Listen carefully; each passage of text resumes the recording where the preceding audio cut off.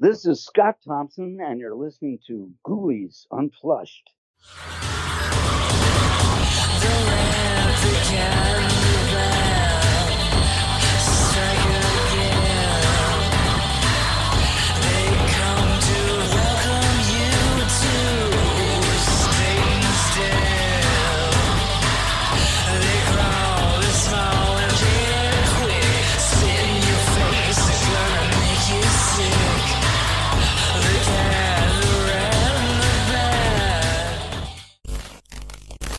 Hello and welcome to Ghoulies Unflashed. Our special guest this week is Scott Thompson, aka Mike from Ghoulies. But before we speak to Scott, let's do the news. Well, the first point of topic, we need to thank Fun Never Starts for our theme song, B-Day of the Dead. Taken from their album Nothing's Good Ever. Well, ironically, it is damn good, actually. This is very good. Yeah, it's very good.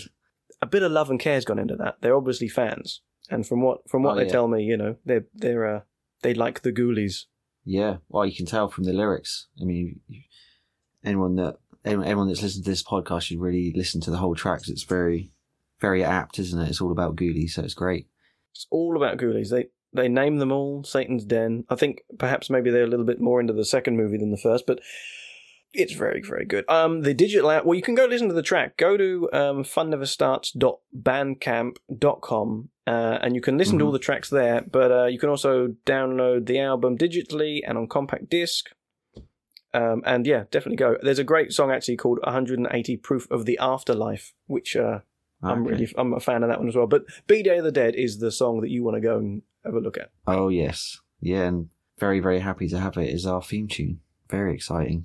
It almost makes you want to be a little bit better because we've got such a great opening. I try my best. Mm-hmm. You do try your best. I think we all appreciate you're trying your best, Paul. I am too. Thank you. You are too, yeah. I am too, on occasion. So, what's been happening? One of the most surprising things that happened in the last couple of weeks is Faint of Heart Creations released is it their first one? Their first box? Yes, it is. Yeah, it's marked as number one. Yeah. Number one, their first horror retro box on Ghoulies. It was limited to 50. I haven't got mine yet because for some reason... No, I haven't. No. I think I might have it tomorrow. But so as I haven't got it, and Paul obviously has, perhaps you'd like to take us through exactly what's in this box. With pleasure. Yeah, I was very lucky. My box came a bit early, so I have mine already. And yeah, you can tell a lot of love has gone into this.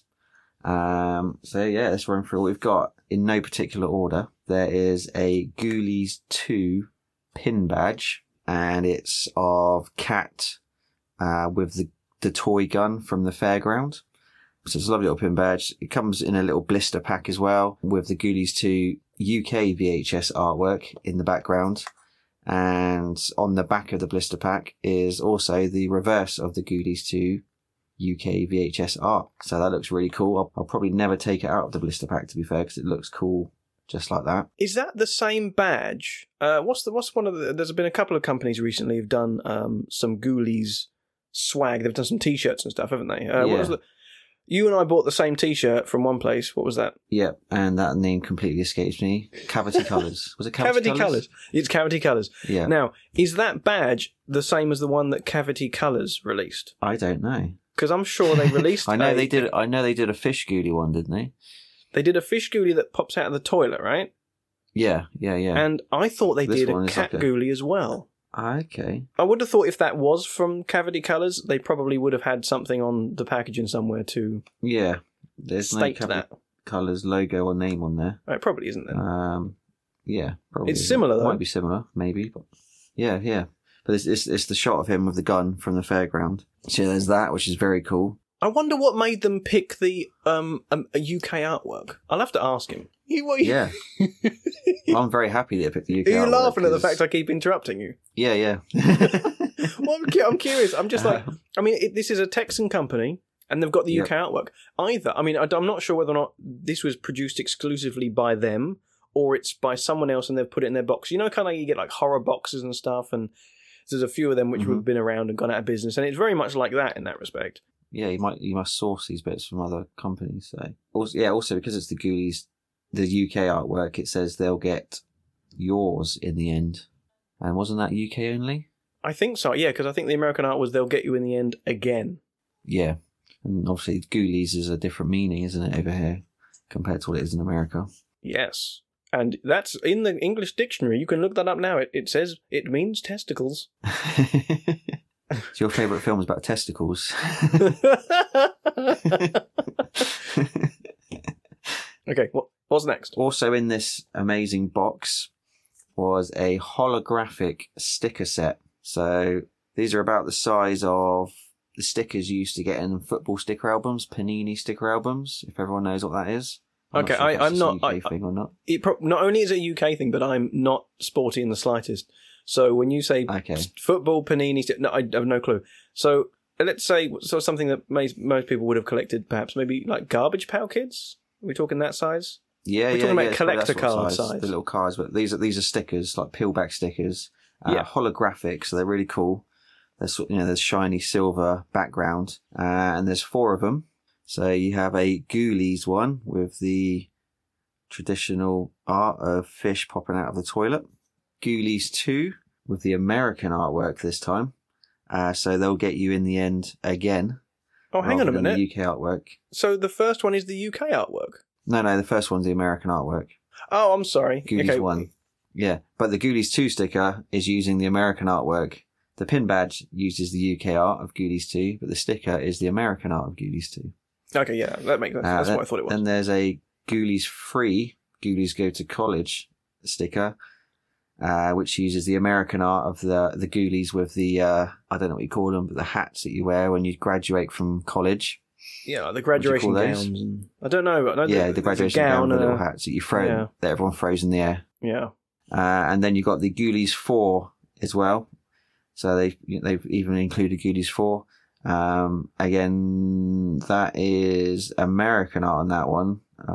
It's one you don't see so often, actually. It's the one with the lady in the spandex, sort of coming through a doorway, and on the right hand side of the 2 Ghoulies, sort of on top of each other. It's the scene from the film when they're looking around the corner trying to find Jonathan's apartment. That was the American original video art. Original American one, yeah. So that's really cool. There's also a Ghoulies fridge magnet, which uses some art I've never seen before.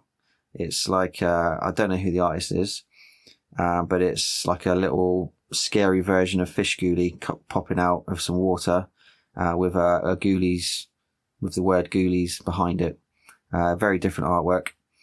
Looks really cool. I'm going to skip, I don't want to skip ahead too much, but that's the same art that's on the t-shirt, right? In the box. Yes, it is, yep. I was just coming to that.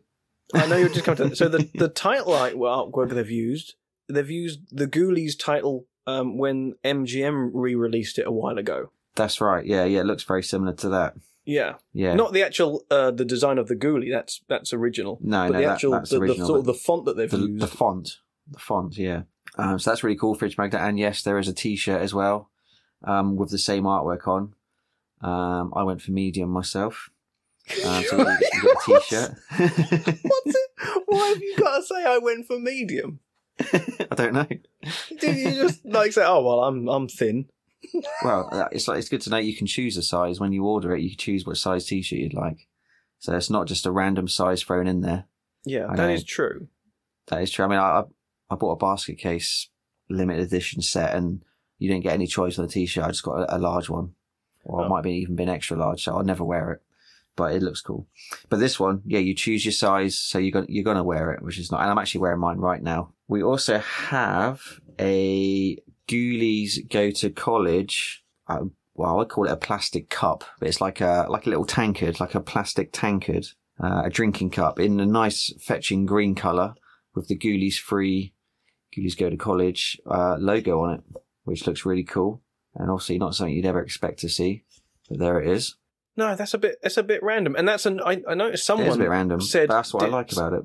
It is random. Someone mentioned that it wouldn't have been anything Someone said it might have been something like a promotional thing from back in the day. It looks very much like that's what it is, but I don't think it is because it looks too new.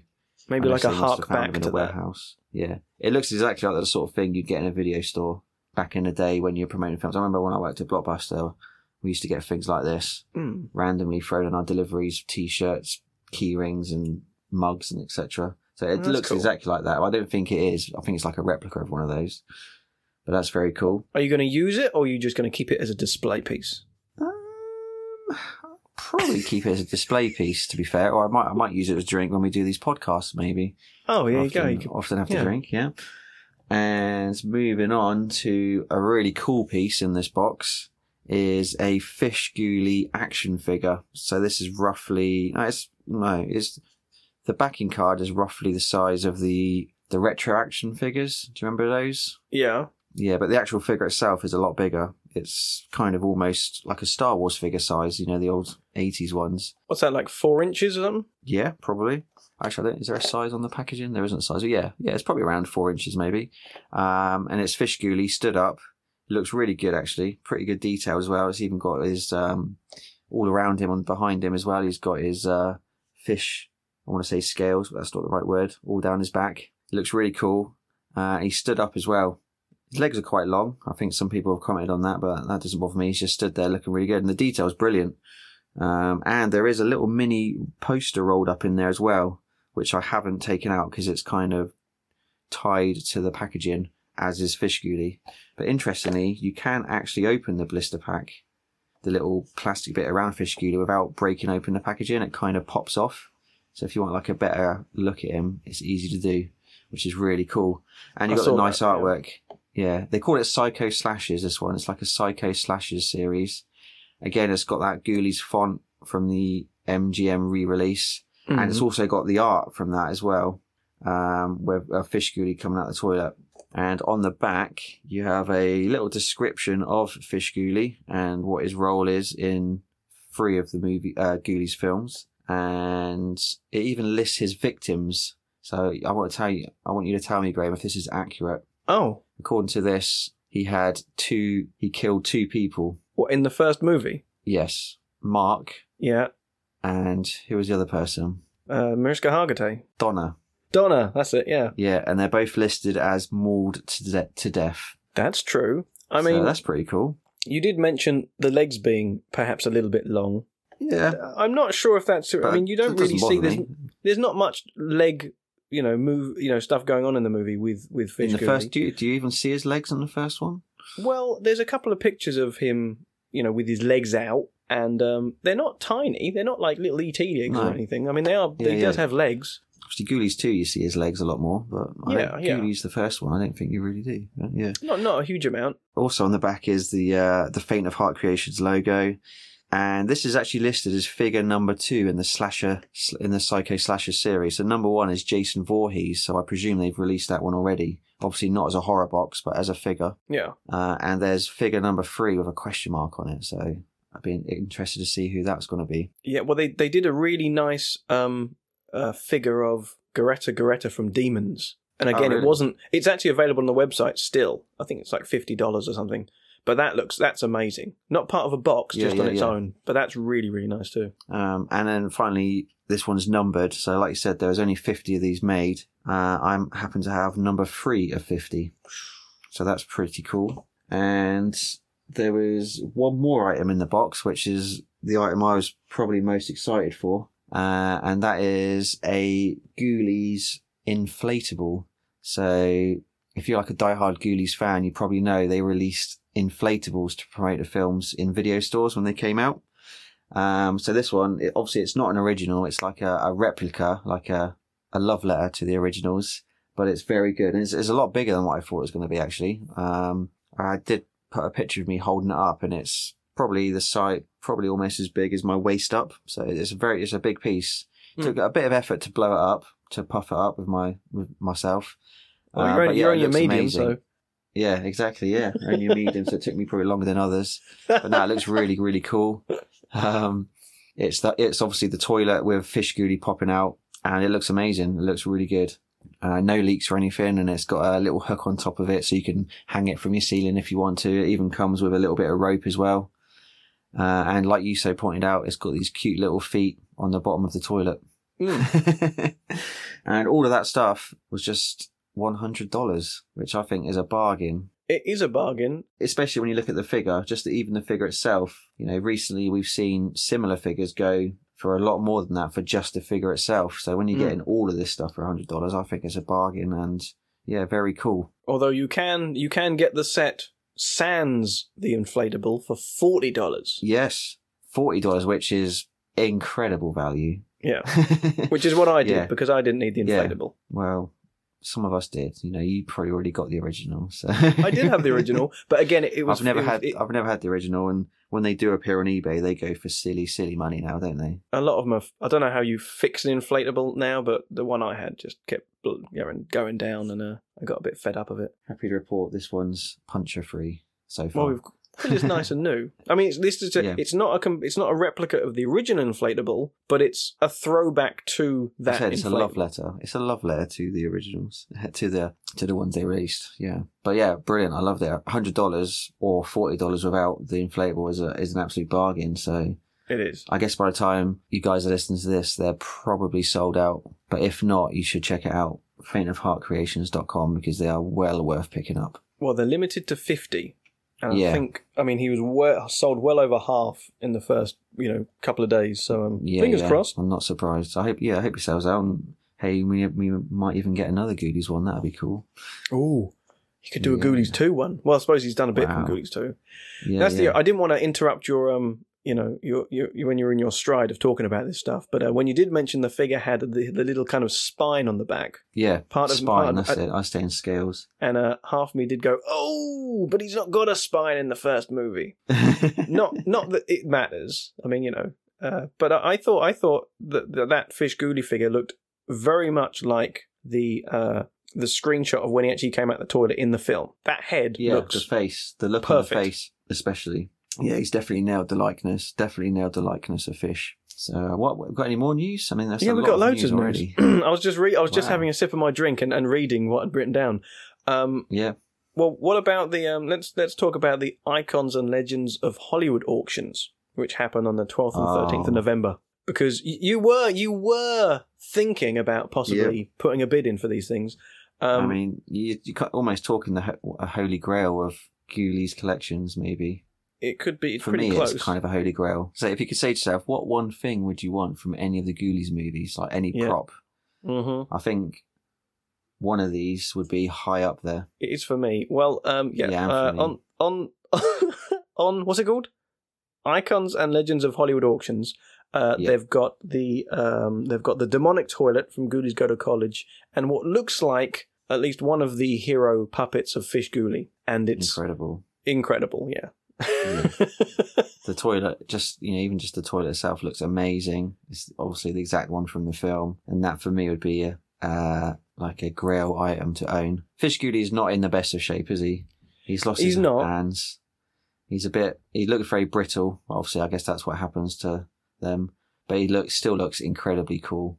He does. And I would love to have the money to be able to get that without putting myself bankrupt or into serious debt. Well, that's the problem when it comes to props from horror movies.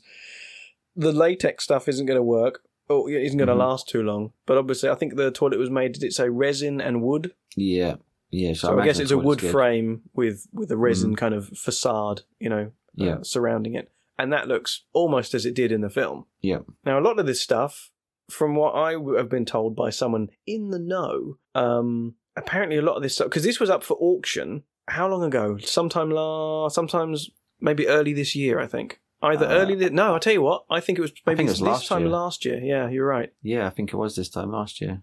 And it didn't sell. No. No. And we didn't know about it at all, did we, until after? Not that it mattered, because it was actually up for more at that time as well, wasn't it? Was it? Yeah, it was. What, the expected price? Yeah, the expected price, the starting price was more than what the starting price was this time round. What's it this time? It's $2,000 to $3,000? Yeah, the starting price, the minimum bid is $2,000. Okay, and that's for both. That's the toilet and the Ghoulie. That's for both, yeah. That is for both of them. Obviously, it doesn't include fees, shipping, whatever other stuff they would hammer on there. Mm-hmm. So, by our calculations, I think you're going to be paying at least double the bidding price, or the winning prize, aren't you? I'd imagine, especially if you're from the UK or from somewhere outside of America. Have you got the address in case anyone does want to bid? Because that's the one thing I neglected to write down. It's California. I know it's in California. Yeah, no. I mean, what's the web address of the auction house? Oh, sorry. I thought you meant the address to go and see it, because there is a viewing address on there. Oh, right, yeah. I don't have it to hand, but it does come up if you Google it. I think I Googled Ghoulies toilet auction, and it kind of comes up on Google. The original one was available through barnabys.co.uk, wasn't it? That's how we originally found it. Was it? I don't remember. You remember more than me with this stuff then. I don't. Yeah, that was through barnabys.co.uk, and it kind of linked through to the American one. Ah, okay. But yeah, this one you can find if you Google Ghoulies toilet auction, it does come up. Yeah. Or we've posted about it on the Ghoulies Unflushed Facebook page, just go there and scroll through and you'll find a link. Hopefully it goes to a Ghoulies fan. Yeah. And they can take some pictures and they can share this stuff.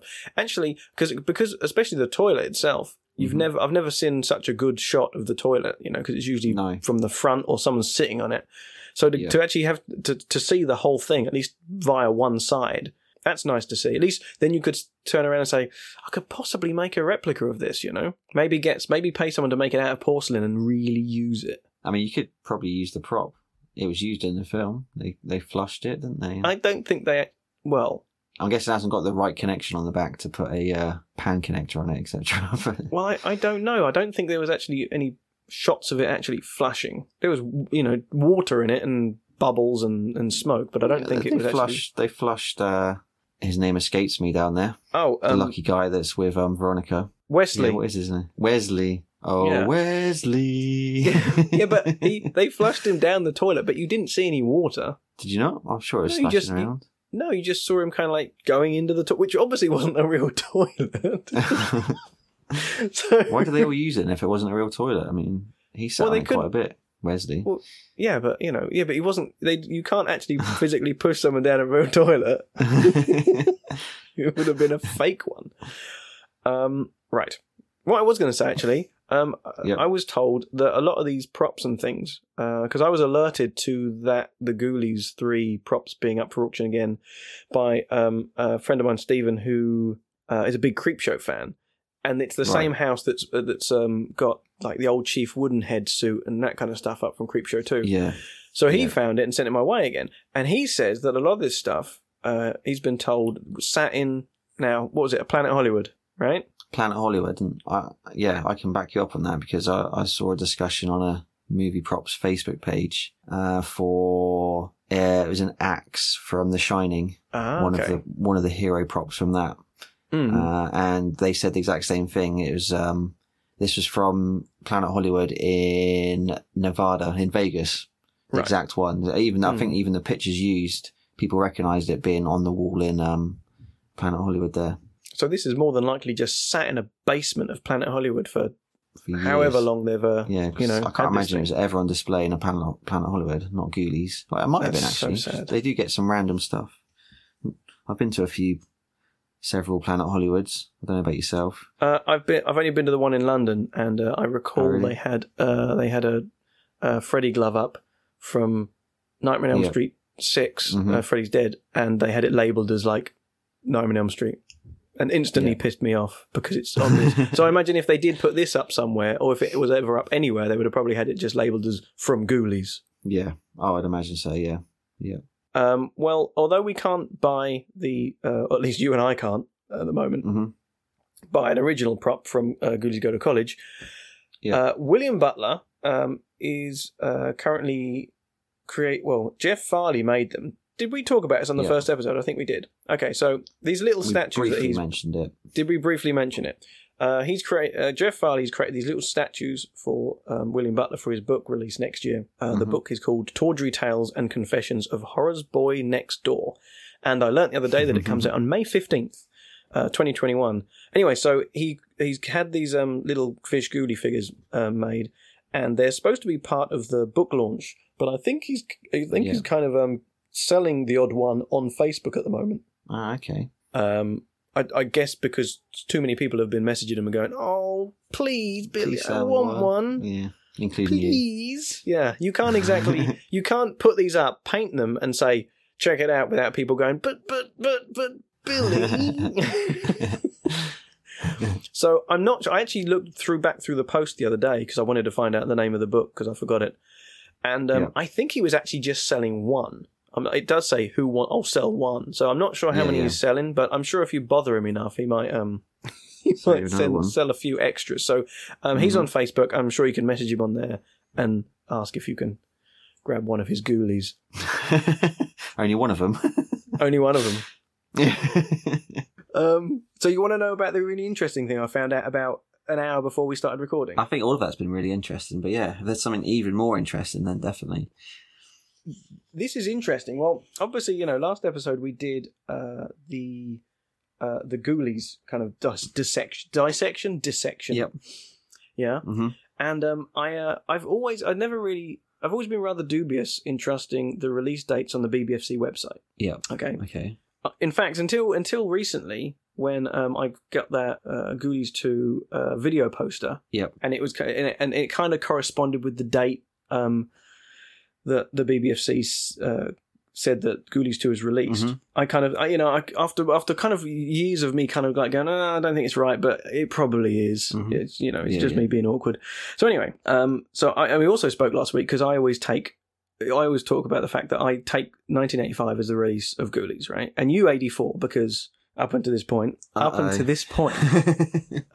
we were kind of under the impression that it was likely released in late 84. Mm-hmm. Okay, so I was on eBay looking for old film magazines to see if I could find any kind of trace of Ghoulies' actual release. Yep. And I didn't, but I'll get to it in a minute. I didn't, but I did find out in what was it? It was in an October 87 issue of Film Review, which is an English film magazine. Monthly, a long time ago. Yeah, you used to get it when I was a kid. It was one of my first subscriptions. Yeah. Oh, cool. Okay. Well, I'd never really known about it. Because I'm so much younger than you are. Yeah. And anyway, so this October 87 issue of Film Review magazine, it states that Ghoulies 2 hits video on October 29th, 1987. Wow. Right. Right. Okay. So, but we thought, or at least I thought, it was likely to be the 22nd of September, 1987, which isn't true. That's what is listed on the BBFC website. Right. So, what I always suspected, these aren't the release dates. These are the when they were granted a certificate. Ah. Okay. Yeah. Right. So then I started thinking, well, you know what? I always thought Ghoulies, the first Ghoulies was released in 85. And I never took the 84 date, but, I kind of gave in. So anyway, I thought, you know what I'm going to look at? I've got an old Screen International magazine up in the loft with a huge entertainment, not in video, but an entertainment, no, not a schedule, it's like a poster, it's like a big kind of ad. Yeah, yeah. Full page thing. Mm-hmm. It's got like trances on it and other things, Yeah. And it says there, and this is from February 9th to 16th, 1985, right? Ooh. And all it says is, what's it say? It says 4 great spring releases. Okay, spring. From entertainment. Not entertainment in video. Yeah, spring. Yeah. It's entertainment, like actual theatrical releases. Yeah. So not only does it appear that Ghoulies 2 came out on October 29th, 2 days before Halloween, 1987, we could mention that one. Mm-hmm. Yeah, but it's got to mean in that sense that although the certificate was given on the 9th of November 1984, it didn't come out until spring, some point 1985. Yeah. Mm-hmm. Okay. Does that make sense to you? Yeah, it does. Yeah, it does. So I'm right. Of course you are. I mean, I still don't know the actual date. Well, the UK release. And I'm kind of trying. Yeah. I mean, the American release, that's fine. It's there's newspaper articles and things that you can find. I mean, they kept track of it in the US. Yeah. But the UK, there was just no. They didn't. No old newspaper clipping of. No, that I can find. Interesting. No. I've got an old Screen International magazine as well, funny enough. Yeah, they're big, aren't they? Very big, yeah. Lots of pages, but mine's got the that Ghoulies page in it with the girl talking to the Ghoulies. Really? And it's got the 20-minute promo reel the slash across, and it's actually it's a Cannes Film Festival special, and it said screening in the Olympia Room. And it's got the dates as well. That's March '84. Right. So the 20-minute promo reel was being screened in, I think is it March or is it May? I've got it anyway. It's either March or May. Yeah, that's right. Yeah, that would be right. So they'd have finished filming by that point then. Yeah. Because they finished in early '84. Yeah. I wonder why. I'd love to see that 20-minute promo reel. Yeah, must exist somewhere. Do you think it's just like the first 20 minutes of the movie, or do you think they've actually put like a hit reel together or something? I'll take a guess. It's a hit reel. I don't know. Who knows? You know when they used to do like 8mm or like Super 8 versions of movies, and but obviously because they could only fit them on one little reel, they used to cut them down to like 23 minutes or something. Yeah. Wouldn't it be great if it was something like that? Yeah. It must still be out there somewhere. Who knows? Well, if Charlie Band hasn't got it, I suppose the only other person who could have it would be like Cannes. I don't know if they've got like a warehouse of all old stuff somewhere. Maybe. Shall we bring our guest on? I think we really should do. Yeah, I think we really should. I'm very excited for this one. Oh well, who isn't? Well, I'm very excited for any guest, but yeah, this one. You're just happy when the milkman comes to the door, aren't you? Yeah. Well, okay. This week's special guest needs absolutely no introduction, but I'm going to give him one anyway. Scott Thompson first came to attention as Arnold in Fast Times at Ridgemont High, soon followed by Chad Copeland in Police Academy 1, 3 and 4, but amidst fondly remembered 80s classics like Johnny Dangerously, The Count Trip and RoboCop, Scott made a name for himself in the horror genre with such classics as Parasite, Frightmare and of course Ghoulies. Scott has amassed a career full of characters that elicit both humour and heart, and whose charisma and exuberance on screen has led to a legion of fans. So please welcome fan favourite and cult hero, Scott Thompson. Hey! Well, I'm very humbled and Welcome. flattered at the same time. Thank you.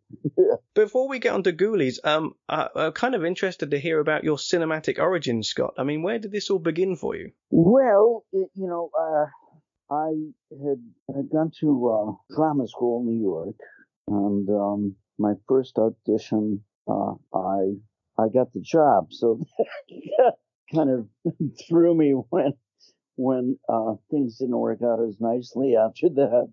But that job was, I was on an off-Broadway production of Macbeth with Christopher Walken. And so that kind of set me on a journey.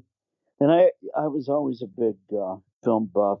And I found that theater, however thrilling it was to perform live and, with the, travel the arc and the storyline from beginning to end, I really wanted to get into film. And so I moved back to Los Angeles. That's where I'm from anyway. And I don't know, the usual route with trying to find an agent. And, and back then it was a little easier. And there was a market for younger actors.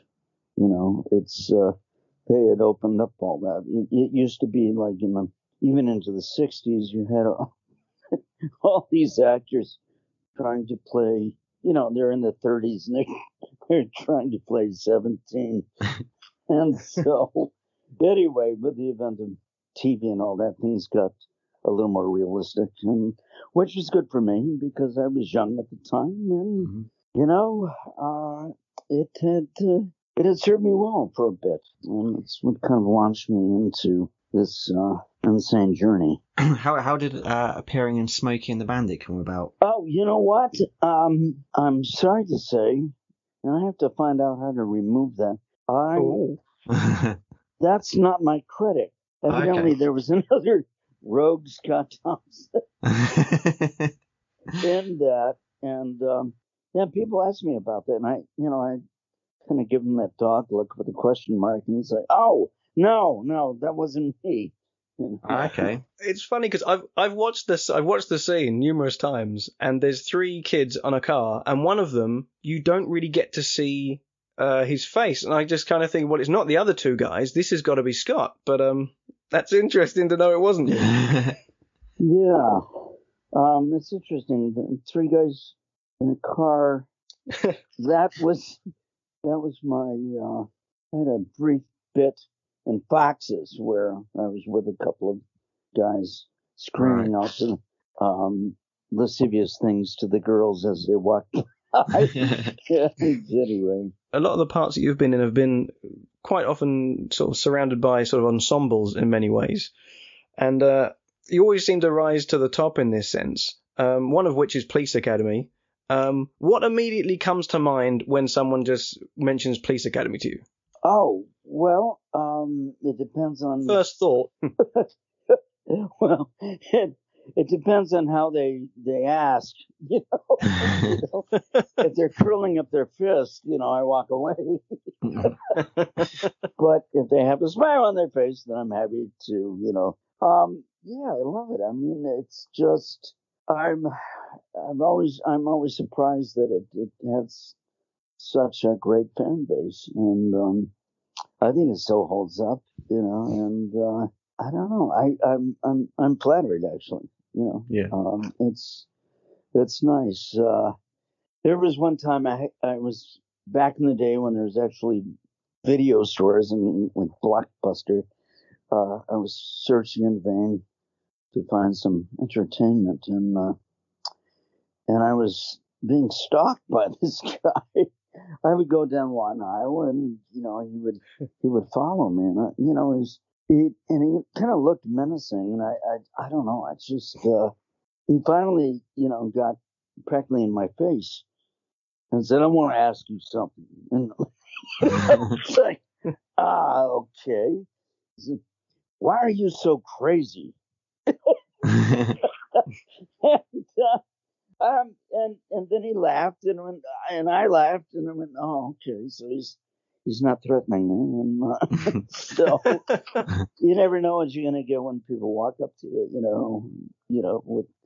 Sometimes you can tell they have that look in their eye, and it's like, "Oh, okay, should I be nervous or grateful?"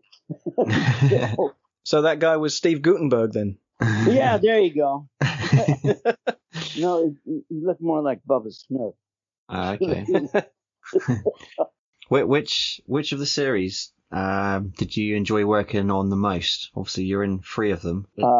Well, I would have to say the first one, because it was all fairly new and fresh. And I got to tell you, I mean, and it was such a big ensemble, and for many of us, this was our first time filming on location. So it's like they all shipped us out to like comedy camp.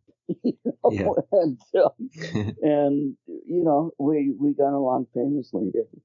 Everyone was just funny in their own way, and the energy was just very, very positive, because we were so happy to work, for one thing, and it was a fun show. And we loved the director, Hugh Wilson, who's just who really added to the screenplay. I mean, he brought a lot to it with a certain panache, and he's probably the most funniest person. Right. Yeah. He's the wittiest one. Yeah. Mm-hmm. The films they're all obviously very funny. Was it always fun and games on the set, or was there sort of serious times as well?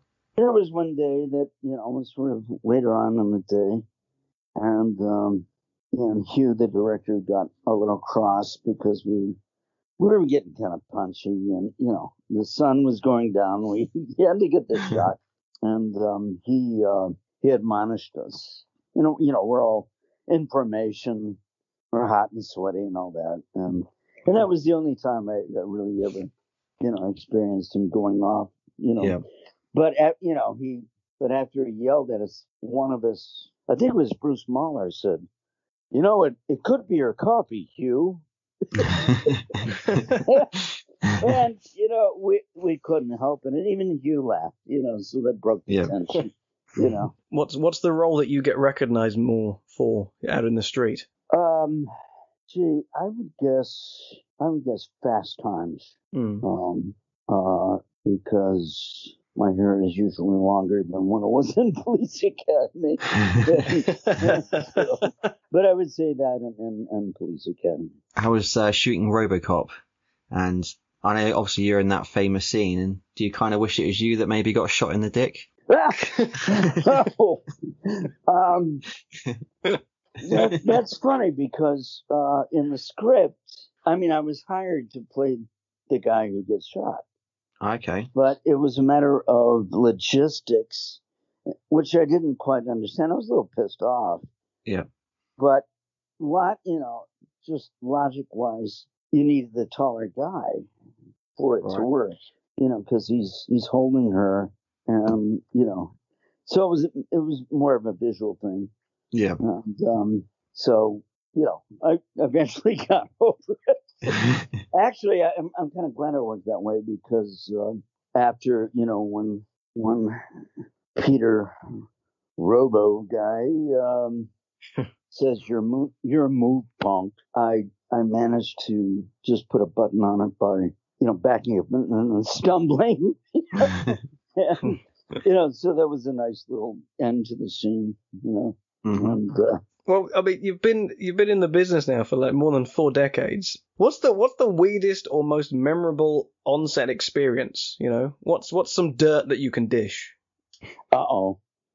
Gee, I'm not prepared for that. God, I'll have to get back to you on that one. But what I can say is just, God, now this is going to be boring, but Police Academy, there were just so many wonderful moments, and especially the Blue Oyster Bar scene. The wardrobe guy brought all of his friends to play the extras in the bar, aside from the 2 professional ballroom dancers that we danced with. But and they brought their own wardrobe, so they were kind of the real deal, And so I just found that kind of interesting. Yeah. And they had to put a lot of smoke on the set, to create that bar-like atmosphere, and it got really smoky. And Hugh was isolating different shots of all the badasses in leather, and this one particular guy who was like the tallest, toughest looking guy. He was just shooting a close up on him, and then he yelled cut, and then this big guy, the most just very feminine high voice said, "Oh, this is like a barbecue." And he just died.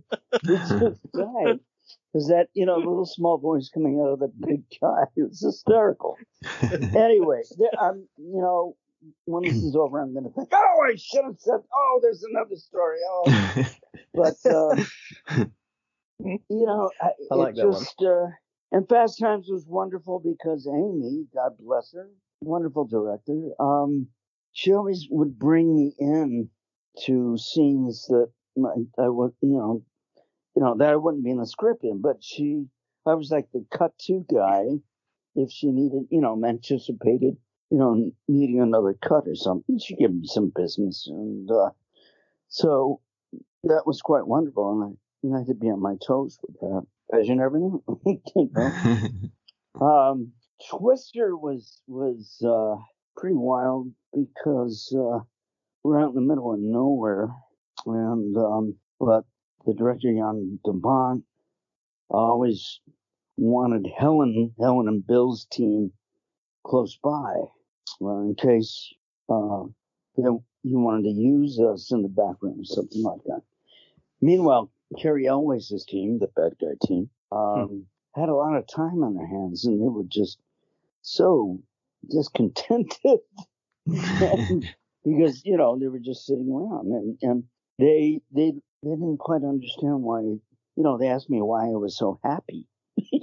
I said, well, gee, I don't know. I'm making a lot of money.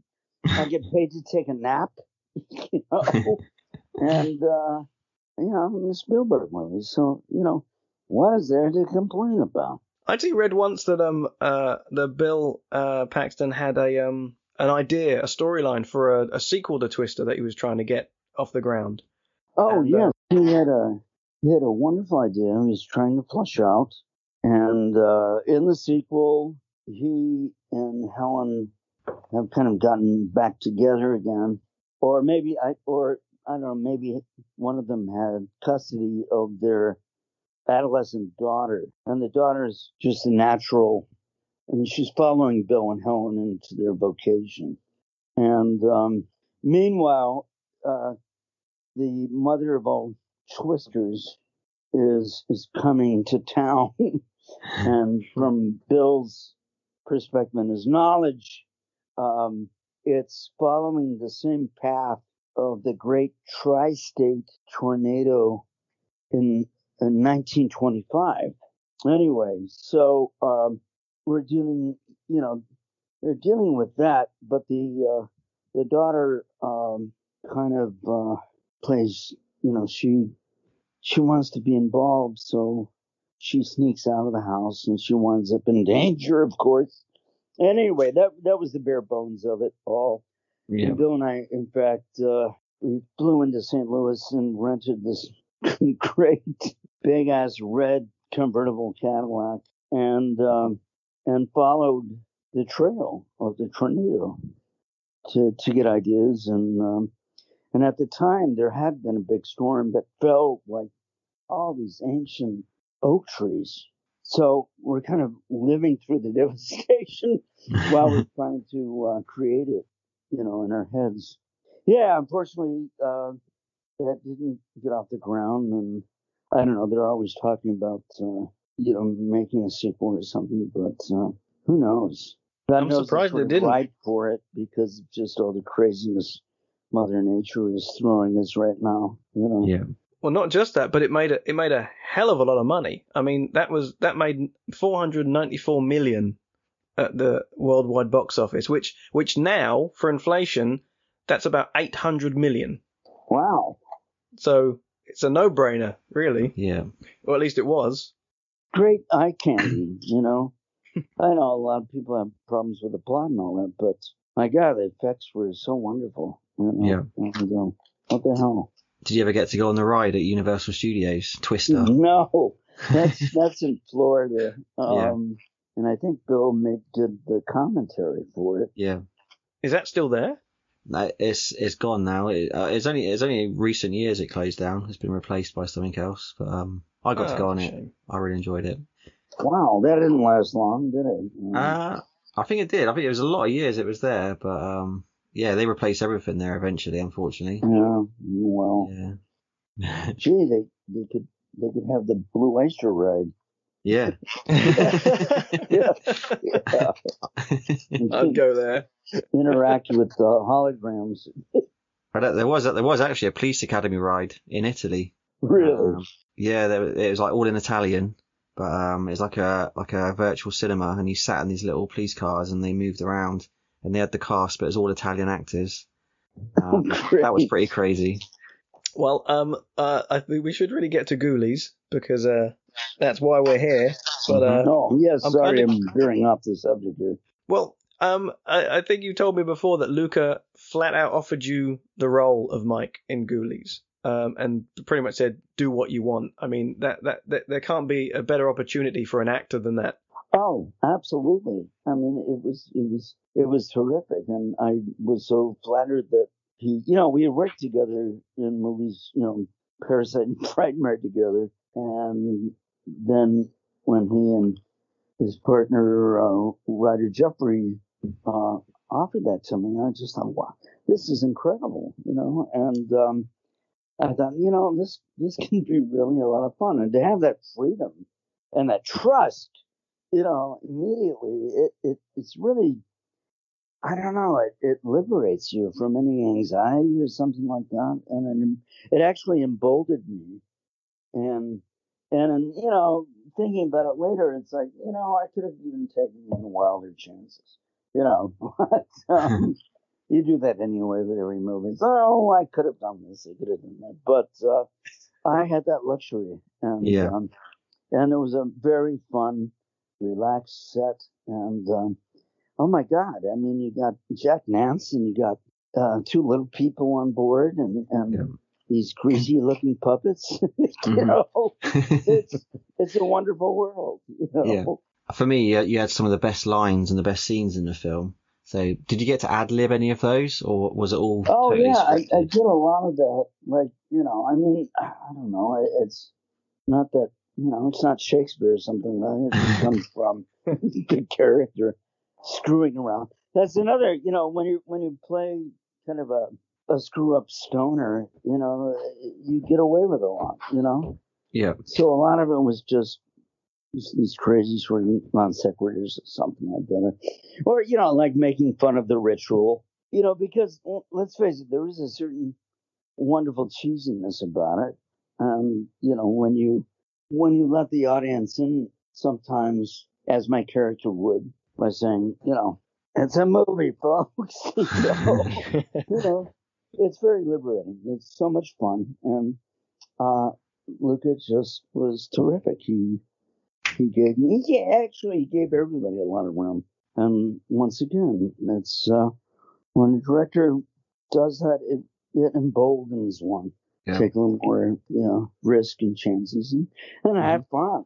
And when the actors are having fun, it's kind of flee the audience somehow, even if it's subliminal. You know, they pick up on it. There was I mean, you mentioned that it was a fun set, and this was another ensemble piece for the most part, and I'm kind of curious, what of the actors did you gel with behind the scenes, you know, between takes? Oh, well, it's interesting because I'm so, you know, I'm old, I can't remember names, but the fellow that was my buddy, obviously when we were working, there was a nice chemistry there, at least I felt it. And but Toad Boy, Ralph Seymour, I got to know, and so we actually became friends from that. And Ralph, you know, Ralph was a trained actor from New York, and he played the lead in the play Equus on Broadway with a couple of, I think it might have been Anthony Hopkins and then Tony Perkins. Anyway, cool. So, you know, it's, you know, cut to years later, and now we're doing a wonderful, silly horror film together. Yeah. And Mariska was she was very entertaining. Mariska Hargitay, this was her first movie, and she was very, very green. And you know, I was in a 2-shot with her, and right before the director said action, she turned to me and says, "How are my lips?" And I, you know, I was so astonished that, you know, that's where her attention was. But, you know, she was and I looked at her and said, "You have 2 of them. Now, can we do this now?" But yeah, you know, it just, I was kind of in my own private Idaho, at least along with my buddy, because we were kind of, you know, kind of joined at the hip. Yeah. So, but one of the little people, Tammy Devereaux, she was very flirtatious towards me, and I sort of enjoyed our, you know, we would kind of flirt with each other. Yeah. And here she is, in this very odd costume and all that, and she was so sweet. You know, it's anyway. Yeah, I was kind of, I don't know. I think I just saw the play Doonesbury in New York, and, you know, there's a character based on Hunter S. Thompson. And, you know, Hunter usually wore sunglasses, you know, probably to, you know, hide his red eyes because he was stoned all the time. And I thought, you know, I like that. That's kind of Mike. He can observe without, you know, at least overtly looking stoned. You know, you can hide behind the glasses. And of course, Charlie Band hated it. You know, he said, "Oh, that's 2 Blues Brothers, man. You know, I really wish you wouldn't wear them." You know, I'm sorry. It's just so vital to my character. So, I don't know. He was not happy about that. Was Charlie around a lot? Um, not too much. His I guess it was his wife. Well, I don't know Deborah. if they were married at the time, but she I think she was one of the producers as well, and she was kind of his spy, I think, at the time. Do you remember what the feeling was like on set when production shut down, and did that affect you at all? Yeah, you know what? I might have this confused with another movie, but I'm wondering if it was Ghoulies, but they wanted to bring me back for just shooting like some pickup scene, and you know, I had already been wrapped and all that, and they were begging me. Now, like I said, I could have this wrong. I'm not sure if it was Ghoulies or another low budget film, but I said, okay, but you know, the money better be there in cash, because I'm breaking really a nasty, you know, SAG rule that I don't feel right about, but I want to help you guys out. Yeah.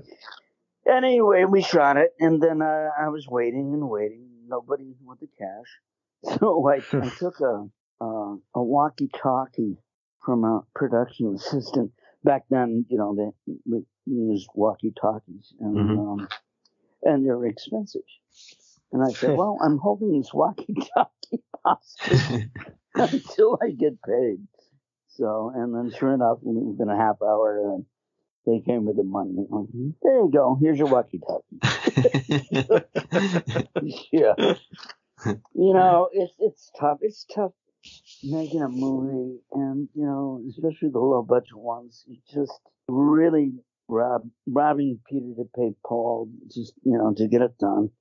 And I'm sympathetic to that, but it's like, you know, but you know, when there's unions involved, and you know, that's why we have unions. You gotta, you know, keep everything on the up and up. And so, how did you find sort of working with the Ghoulie puppets and sort of the effects in general? And what was your sort of first impressions when you saw the Ghoulies for the first time? I didn't have any contact with them until it's the very last scene, and I'm in the back seat, and there's two large puppeteers with the puppets on their hands, and we're trying to find room so we can all fit in there and make it look natural. You know, I was concerned because to me they looked a little greasy. But yeah, once it was all put together and everything, I thought they were hilarious. And but basically, my real interaction was with the little people. I'm sorry, I don't know what to call them. They're not little demonettes. I think they're supposed to be familiars, but it's not abundantly clear. Yeah. Little demons. I don't know. But they were cool, and like I said, I was having a wonderful time flirting with Tammy. Well, sadly, you didn't get the chance to reprise the role of Mike in Ghoulies 2, but the original script did actually feature your character. Oh, really? I'm not sure if anyone ever approached you whilst it was being, written. No. Now, did Charlie produce that as well? Yeah. Oh, well, I think it was the sunglass issue. He probably never forgave me. Oh, well. Oh, ostracized by wardrobe.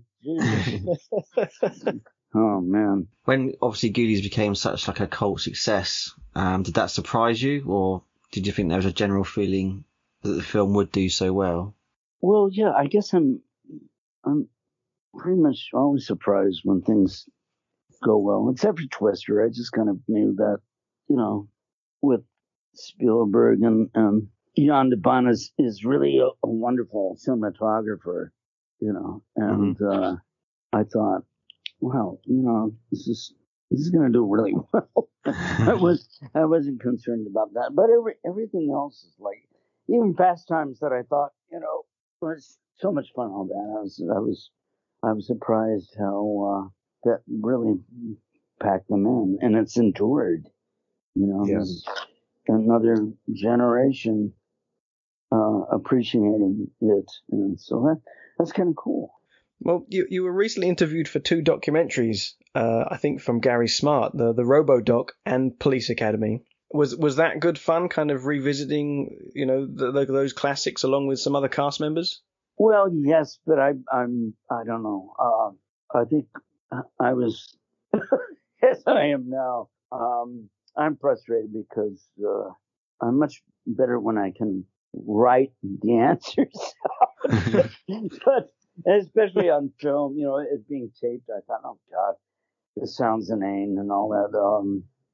It's been a while, and sometimes it's hard to recall, and so I don't know. I hem and I haw too much, and so.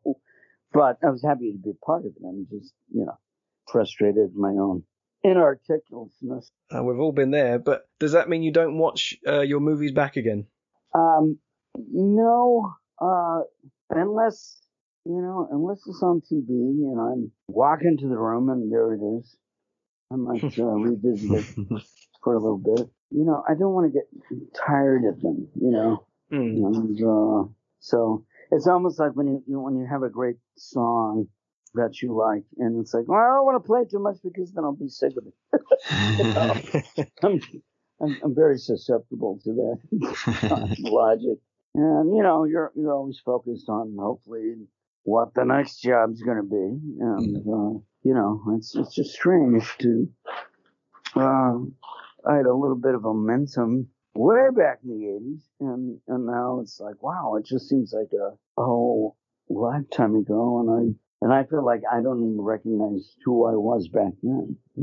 It's very strange. Well, I'm kind of thinking, seeing as you work with Amy Heckerling 5 times in 30 years, another Thompson Heckerling project is kind of due. So, do you think that'll happen? Yeah, God, I hope so. I mean, she's really wonderful to work with, and I've said this in interviews before, and I'm plagiarizing myself, but she makes it so like she's your girlfriend, and you want to impress her. It's like you're playing baseball or something, and you want to hit that home run for her. It's that kind of feeling. It's like, this is for you, Amy. And so yeah, she's terrific, and once again she stands back and wants to see what you got. What are you gonna do? If need be, there'll be adjustments, but she really likes actors, and I think she's kind of excited to be able to watch and see what happens, and hopefully it's magic. Because that's all we're trying to do. We want to create magic. Well, I thought we'd wrap up, Scott, with a couple of questions. We said that you were going to be on the podcast, so we opened up for fans on the Facebook group. So let's do 2 questions, Paul. Do you want to do the first one? I'll do the second. Sure. So the first one comes from Vermilion Phoenix. So, did you learn to breakdance, or did you know how to do it already? Well, first of all, that really wasn't true breakdancing. And, I was tempted to actually hire somebody to teach me the moves and all that. And I went, you know what? No, because then I'm just going to go for the stone guy at the party is showing off. And, he's going to throw him. He's fully committed to it. And especially looking like an ass. And, so I don't know. I think I achieved that part. Yeah. Do you ever consider? Just, it was big at the time, and so I just kind of realized, okay, I'll try to do versions of what I think it is, and I specifically asked the prop man to load my jacket filled with like rolled joints and pills and everything like that. I don't know if anyone really catches that, but I thought, well, if it happens, it happens. Just have my pharmacy fall out on the floor. I guess you never suggested to break dance in the Blue Oyster rather than the ballroom dancing. Well, that's right. because you have to be partnered with sweaty big guys in leather. Yeah. Yeah. Kit Stoker asks, what are some of your favorite horror movies? Oh, Kit, that's a damn good question. I kind of gravitate to more psychological horror. Like the first Haunting of Hill House with Julie Harris and Claire Bloom. That really messed me up as a kid. Because it was more, the house was playing mind games, especially on the one character. And what else? Psycho, I consider, one of the greatest horror films. Oh, yeah. Some people say it's suspense, it's a thriller, and I'm like, it's really kind of horrific. And what else? There's so many, and The Evil Dead was so much fun.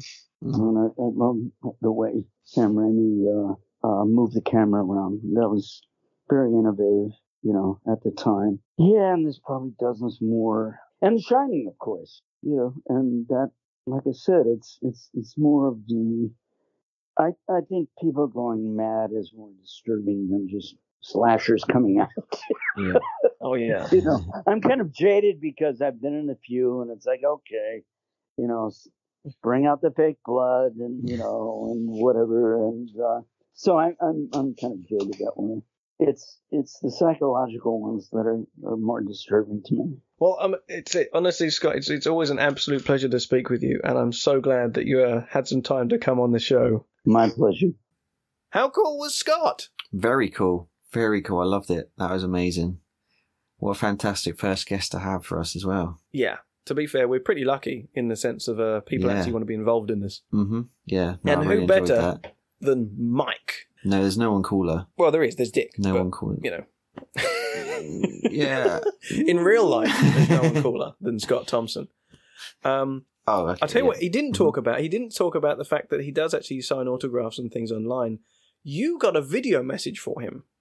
From him. Yeah, well, that was really cool. So obviously with everything that's happened over the year, conventions are kind of suffered a bit, haven't they? So this was an online virtual convention, which sounds complicated. It was actually very simple. It was literally a Facebook group you had to join. And there was Scott was virtually there. He did a Facebook live video, and you could ask him whatever you wanted. He was on for about, was it 20 minutes, I think? Yeah. And it was really cool. But from that, you could get autographs as well, and you just had to go through abconventionagent.com, or their website. That's the website, or you could email them at andy@abconventionagent.com. And you can get autographs from him, and you can also get video messages. So like you said, I opted for a video message along with an autograph. And I did check first, but very coolly, as Scott is, he did a nice little shout out for Little Rubber Monsters, my Facebook page. So yeah, no qualms about it. He did a really cool shout out for Little Rubber Monsters. Even asked me what I wanted him to say. I was kind of like, be yourself, and if you could do a line from the film, great. And he did do a line from the film. From when he does his breakdance and then falls on his head, and it's ow, I think I broke my head, and he did that for me. And he even had some little Goonies heads, wasn't it, on wooden sticks. He even played with them on the screen, so it is really cool, very, very cool, and he was very happy to do it, so I was very happy. So yeah, I definitely recommend getting a video message if you can. Doesn't have to be to yourself, it can be to someone else, obviously, but yeah, he's up for it, and he's a good laugh. Yeah, so definitely worth it. He does seem like he's up for anything. Yeah, definitely, which is really cool. He's very much like his character in the film to me, it seems. It's like a real life Mike. Well, that about wraps up this episode. Thank you so much for listening. You can join the discussion on the Ghoulies Unflushed Facebook group. Follow Ghoulies Unflushed on Twitter and Instagram. And follow Little Rubber Monsters on Facebook and Instagram. Are you anywhere else apart from Facebook and Instagram? No, I'm just Facebooking it. Oh no, that's a lie. I do have a YouTube channel. I don't use it too much, but I've got a few videos on there. But yeah, I might put some more in there in the future. Why not? But yeah, mostly Facebook and Instagram. Yeah, but Little Red Monsters very easy to find. As is Ghoulies Unflushed. And if you want to email us direct, you can do at unflushed@yahoo.com. Fantastic. See you next time. Thank you very much. Goodbye.